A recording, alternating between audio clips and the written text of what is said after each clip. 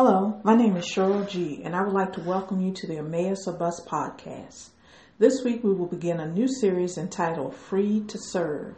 So let's get started and begin this week's episode of Emmaus of Us. The title of this week's episode is So That They Can Serve Me. We will be reading from Exodus chapter 8, verse 1, but first let us pray. Heavenly Father, we give you all the praise, all the glory, and all the honor that your name deserves. Thank you for this day as we incline our ear to hear from you. Connect us to those that you want us to reach today. We yield ourselves to your will. Teach us how to humble ourselves and serve you daily. Right now, I humble myself. Only allow me to say those words that you would have me to say to your people. Not my words, but yours. In Jesus' name I pray, amen. So let's read Exodus chapter 8, verse 1.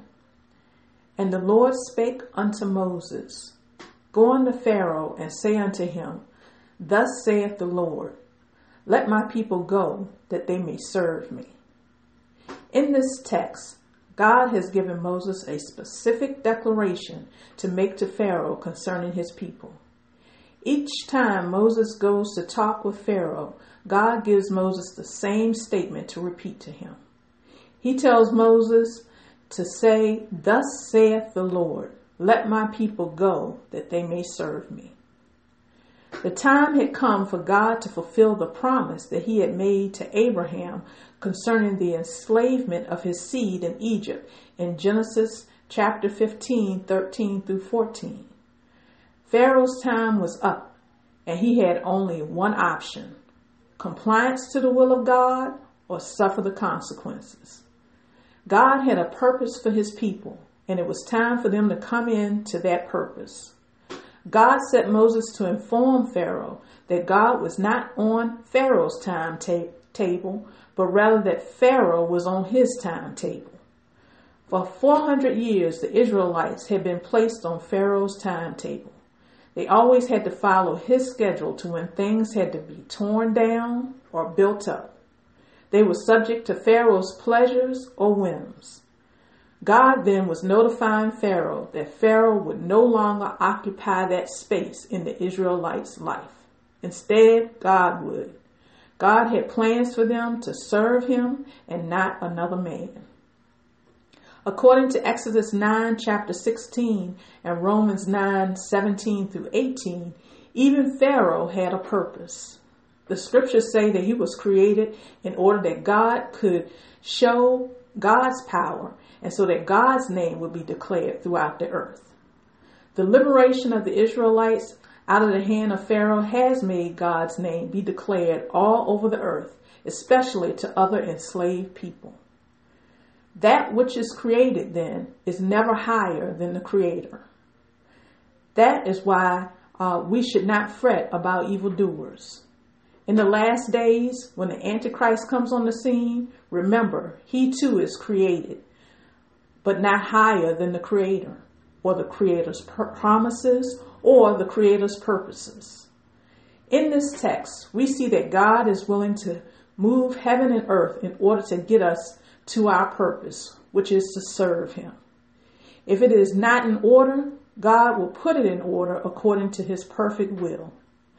Nothing happens unless he allows it to happen. Our job is to serve and to know that he is faithful to his promises, even when it looks like we have suffered a deficit. We don't have any reason to be ashamed. There is a rest and a comfort in knowing that God stands by his promises. Jesus was sent to free us so that we can serve God. All restoration is meant to free us so that we can serve him. When we do fall under the service of other things, God starts the deliverance plan right in the moment that we become enslaved. In the Garden of Eden, when Adam sinned, Genesis chapter 3, verse 15, God tells the serpent that I will put enmity between thee and the woman, and between thy seed and her seed. It shall bruise thy head, and thou shalt bruise his heel. Jesus witnessed Adam's fall and was there to be the solution by becoming the second Adam. So stop fretting when you hear bad reports. God has it well in hand. This is no surprise to him.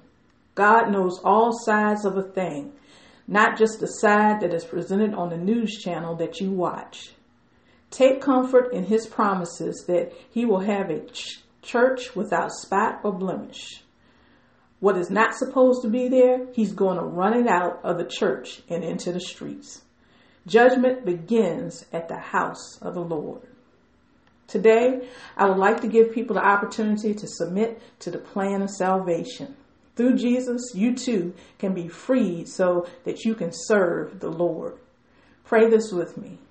Lord, I need a Savior. I cannot save myself.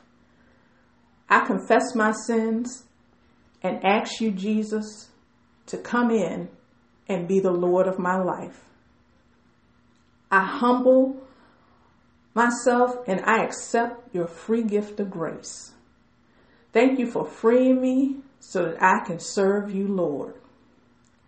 In Jesus' name I pray, amen. If you prayed this prayer, welcome to the kingdom of God. Ask God to lead you to a church where you can grow in your relationship with him and join with other believers in Jesus. Thank you for listening to this week's episode of Emmaus a Bus. You may listen to other episodes and gain access to free devotionals at emmausabus.com. Join me next week as we continue part 2 of this series entitled Free to Serve. Have a blessed week.